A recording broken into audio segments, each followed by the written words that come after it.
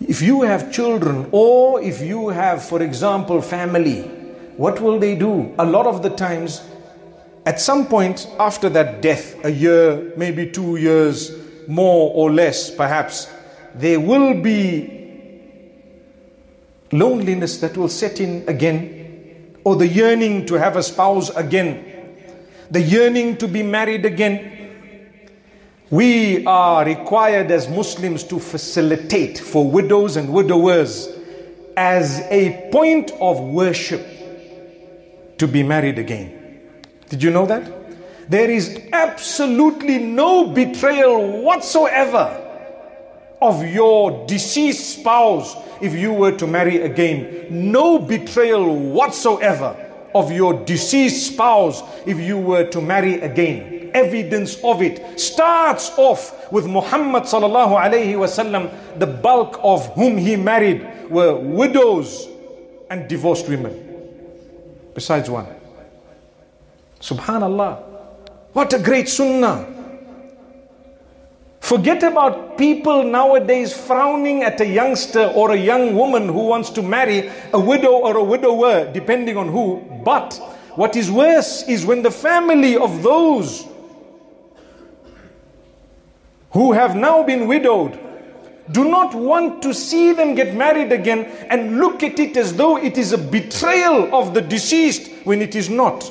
You facilitate it, Allah will facilitate everything in your life. Everything. Allah will open your doors.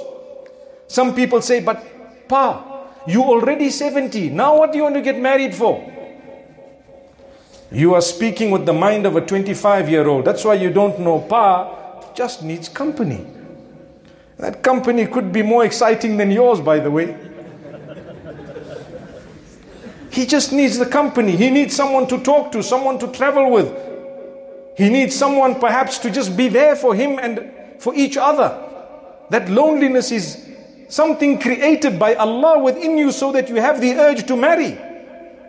Do not underestimate this, my brothers, my sisters. I know many people, thousands if not tens of thousands or more, are suffering in this way.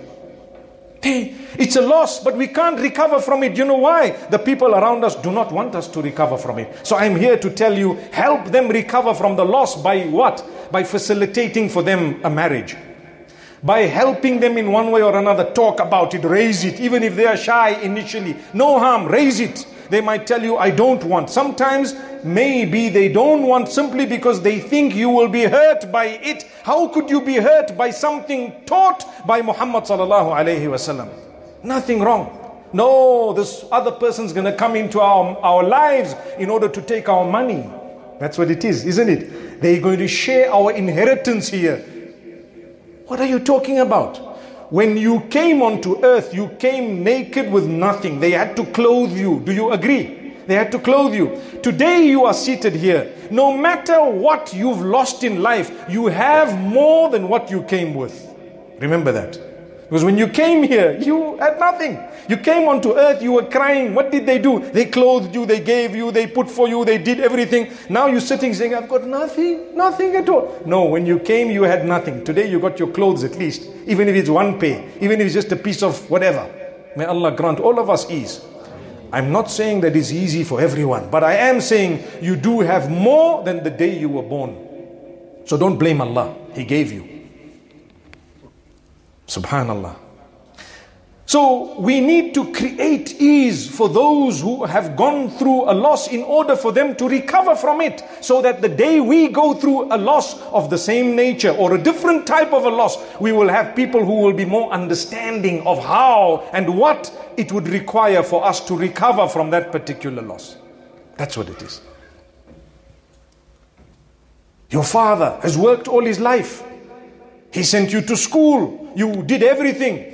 He did everything for you. And then you got a little bit older. He set you up perhaps in business or allowed you to join his and perhaps gave you so much. The day you lost your mother, after some time, the same father who has spent his life behind you just wants to settle down. No, they're going to come and pinch our money. What money? That's his money anyway. How? But that is the thinking of shaitan. إنما ذلكم الشيطان يخوف أولياءه Indeed, that is shaitan and the devil who creates fear in the hearts of those who follow him. He creates fear in the hearts of whom? Those who follow him. Those who befriend him, they take him close. So Allah Almighty has warned us to say, don't allow that to happen. فَلَا تَخَافُوهُمْ وَخَافُونِ. Don't be fearful of all those things. Fear me, Allah says. It's a rule. It's just one example.